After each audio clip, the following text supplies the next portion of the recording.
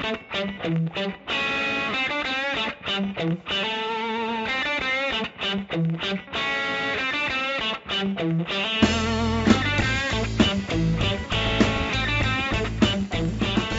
and welcome again to the Community Broadband Bits podcast from the Institute for Local Self-Reliance. I'm Lisa Gonzalez.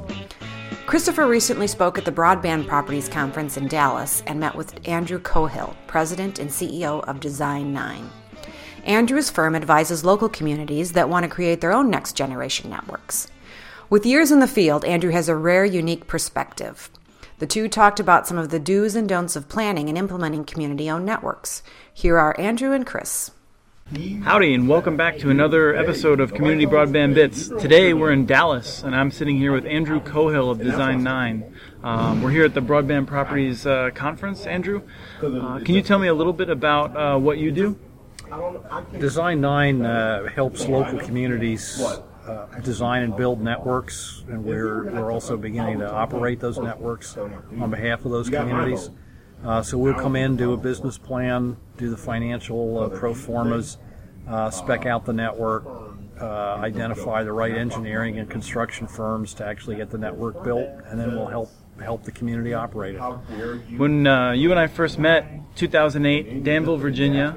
Danville's one of your longer-term clients, I think. Why don't you tell us a little bit about Danville? Danville's one of the first municipal open access networks in the United States.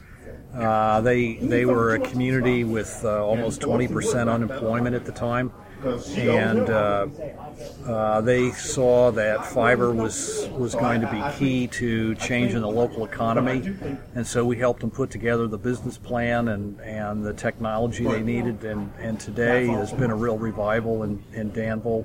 They're attracting new jobs, new high-tech companies, and they're continuing to expand the fiber network to homes and businesses.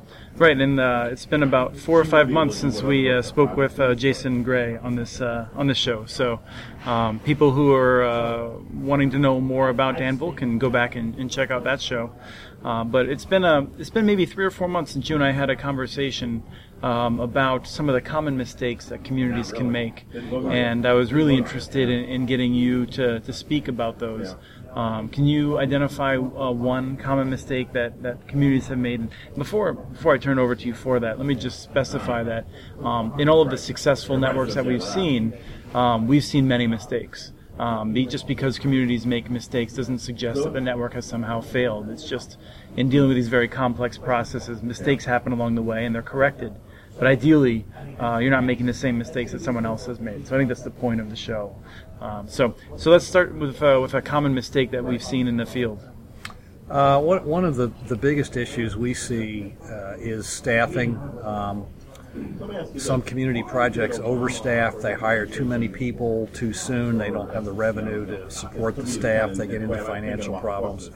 The other big issue we see is hiring unqualified people to either manage the network or manage the business of the network. And there's a tendency to think that this is a local community effort. We need to hire somebody local. Right. And that's good if they're qualified and they have the right background and experience to do the work, but sometimes there's a little too much focus on getting somebody local at the expense of getting somebody qualified. Okay, so let's say that I'm setting up a network in my community, and I really want to make sure I have great customer service. It's commonly a strong desire. How do I know the right number of people to hire so I can provide that high quality of service without getting caught overstaffing? Well, it's always got to start from the financial pro formas and a realistic budget. We often see people get into the overstaffing situation because they've set very unrealistic revenue expectations. So you've got to start your staffing plan from a very conservative estimate of what you think your revenue is going to be, and that's got to be the number one driver. After you've figured out what you can afford, then you've got to, as you say, you've got to look at making sure you can deliver the right quality. But that sort of leads to a second problem, which is we see communities don't do good, solid financial and business planning. We've gotten calls from networks that have been up and running for months or a year or two, and the first thing we say is, well, let's see your business plan, and the community goes, what? We don't have one. And so you can't even tell if you're spending the right amount on staffing. Mm-hmm. And actually it brings up an interesting point where recently I served with a number of other people to help a community in the metro area, Prior Lake, south of Minneapolis, develop a sense of how they can build a network and what it would take. And we came together with a plan. They had hired a consultant to help them with that plan. You were in the running. And then after they developed a form of a plan and a report, then they actually put out another request, and they came to you, and you went over the report to give some feedback. And how common is that for a city to get reviews from different consultants and to have multiple levels of review? I wouldn't say it's common, but I will say we do get called in from time to time to review somebody else's work, and we're always happy to help out. Right. I mean, from my perspective, I just think having a little extra sanity check makes a lot of sense, particularly when you may not have someone else locally that can provide that level of oversight. One of the things that I've identified previously, and you brought up as we talked about some of the common problems, is over-reliance on grant funding. At the Institute for Local Self-Reliance, we focus really rigorously on the economics and trying to make sure that these things are sustainable. And I've long been I discourage communities to go after grant funding, in part because we think the business model can often be made to work without grants, and we worry about an over-reliance on grants. So it's a sentiment that we share with you, and I'm curious if you can share some of your experience with how one should work with grants and common pitfalls. Well, I think grants can be quite useful. They can be very important for getting a project started. But it goes back to my earlier comments about a business plan. If the business plan is get a grant and then run the network and hope good things happen, you're in trouble. If the business plan says we've got realistic revenue expectations, we've got a basket of funding, and a grant is just one of several sources of funding, then a grant can work out very well. But we see a lot of communities rush out, get a grant, spend the money, and then ask themselves, how do we run the network? And that almost always leads to difficulties. One of those difficulties, I think, comes from maybe having a business plan that's not adequate, and so you may not be tracking the right metrics. So for a community that's trying to figure out if they have a right business plan or how to put a right business plan together, what sorts of things should they pay attention to? Well, the first thing you really need is what we like to call an investment quality financial pro forma. You need an income statement, you need a balance sheet, you need a cash flow statement. It's the usual stuff that accountants and bankers want to see from a business. Puts the rest of us to sleep, but it's important, right? It's important stuff. Then you need take rate projections, you need an operational expenses section, and you need a capital expenses section. The capital expenses section is driven by your take rate projections and tells you, over a period of 3 or 5 or 10 years how much money it's going to take to build the network. And then of course your operational expense section tells you what it's going to take to operate the network on a day-to-day basis.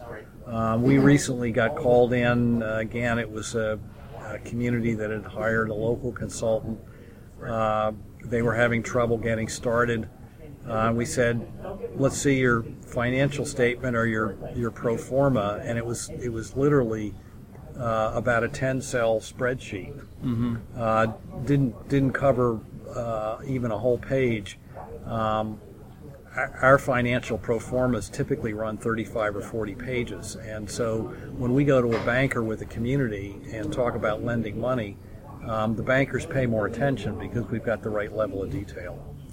So once you've developed a good business plan and you feel comfortable with it, is that all there is to it, or does it just run itself? How does one deal with this as the network starts to turn on customers and go through the years where you start off by connecting customers and then you hit a point where you're sort of leveling off? What sort of things do you have to do along the way? Well, that's an interesting question. If your new customer acquisition is leveling off, that there's only one or two possibilities. One is you've been extremely successful and you've built out everywhere that needs to be built out. That's the good one. But what we see is a lot of communities get started and then can't expand. And most startup community projects have to expand and add more customers to get into the black.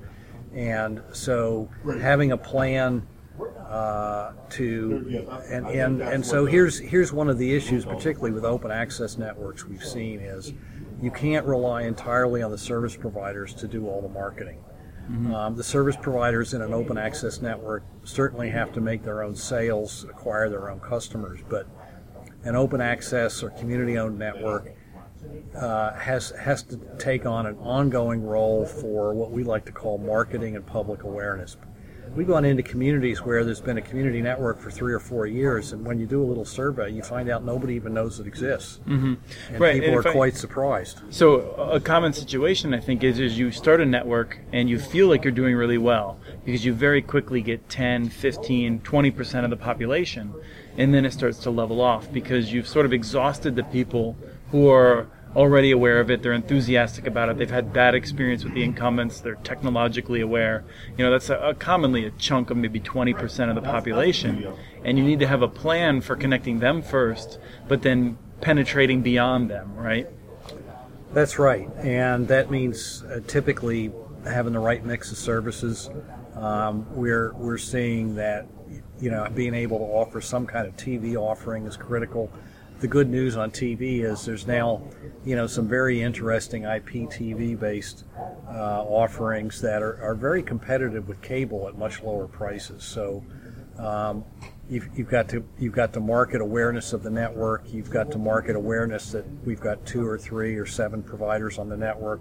Here's the services. Here's how you find out about the prices, and you've got to have the right providers with the right services. So let's end on a bit of an upbeat note. I think one common thing that I think some networks struggle with is telling others how the network should be evaluated. Any network that is owned by a local government is always going to be evaluated based on whether it's being a sort of a net drag on the budget or whether it's creating a positive revenue to feed into other programs. And so every community is always going to be evaluating their project on the basis of that. But smart communities remind the local voters, the constituents, that the network should be evaluated on a variety of criteria, right? No one's building this network just to make money. It's a terrible way to just make money. They're doing it for a variety of reasons. So what are some of the things that a community can do to make sure a network is being evaluated properly? Well, that's a tough one, Chris. But it's an important issue. We get asked a lot, well, can you show us the ROI on a network? Return on investment. Yes. Yeah, return on investment. And the irony is in that question is nobody asks about, well, what's the ROI on a park? What's the ROI on sidewalks? And to be fair, I mean, if this is a business, if the community or the local government is doing this, it needs to be run in a business-like manner. Putting in sidewalks is an amenity, it's not a business. But at the same time, you're absolutely right. There's some benefits beyond just, making money for the general fund. And it's an education process, particularly for elected and appointed officials, so that particularly they're not surprised once the network's up and running that it may take 12 or 18 months to get into the black. But we've seen a number of networks, community networks, get into the black in year one because they had the right business plan, They had the right financial projections, and they identified the right CAIs, community anchors, and the right early mix of customers that generate the cash flow to cover operating expenses. I'm curious if you'd be willing to identify some of those. I just want to throw out there that in our experience, the incremental builds, I think, can achieve that well. But if you're bonding for a lot of money to build a full-blown fiber to the home, connect everyone very quickly type approach, I think often they take multiple years before they can break even. So maybe can you just clarify a little bit what kind of projects fit that mold of being able to break even in the first year? Well, I think you said it right. I think for any community project now, the days of bonding for $10, $20, $40 million, building everywhere and then hoping you get the take rate is over. You large or small project now, you've really got to take an incremental approach. You've got to identify and test the marketplace, split your neighborhood up into areas, make sure that in an area you're going to meet your take rate projections, and you don't build until you're going to meet your take rate projections. And what we're seeing is that's what works. No matter whether the project's large or small, you've got to do an incremental approach. And that doesn't mean you can't have a fairly high-speed build-out, but the days of we've bonded or we've got our grant money, we're just going to build and hope good things happen, I think they're over. Okay. And I think some might object that the idea that those days ever existed. I think a lot of the communities that we know of, they have taken greater care after those days. So I think you're making a very good point that communities have to be more careful without suggesting that the existing networks were somehow reckless, right? Oh, right. And that's true. The good news is there's a lot of community projects as you started off. They've made some mistakes. Most of them have recovered and are doing very well now or are doing better. And, the rest of us are learning from those early pioneers. Right. Thank you so much for joining us for Community Broadband Bits podcast. It's really helpful having someone who's worked with so many different networks to offer these thoughts on how they can learn from each other. Thanks, Chris. That was Andrew Cohill, President and CEO of Design9, visiting with Chris in Dallas. For more on Design9, go to their website at design9.com. The firm also has a tag on muninetworks.org where you can see projects we've discussed that use Design9. Send us your questions and comments. You can email us at podcast@muninetworks.org. Our handle on Twitter is @CommunityNets. This show was released on May 7th, 2013. We want to thank Mount Carmel for their song, Oh Louisa Slow Blues, licensed using Creative Commons.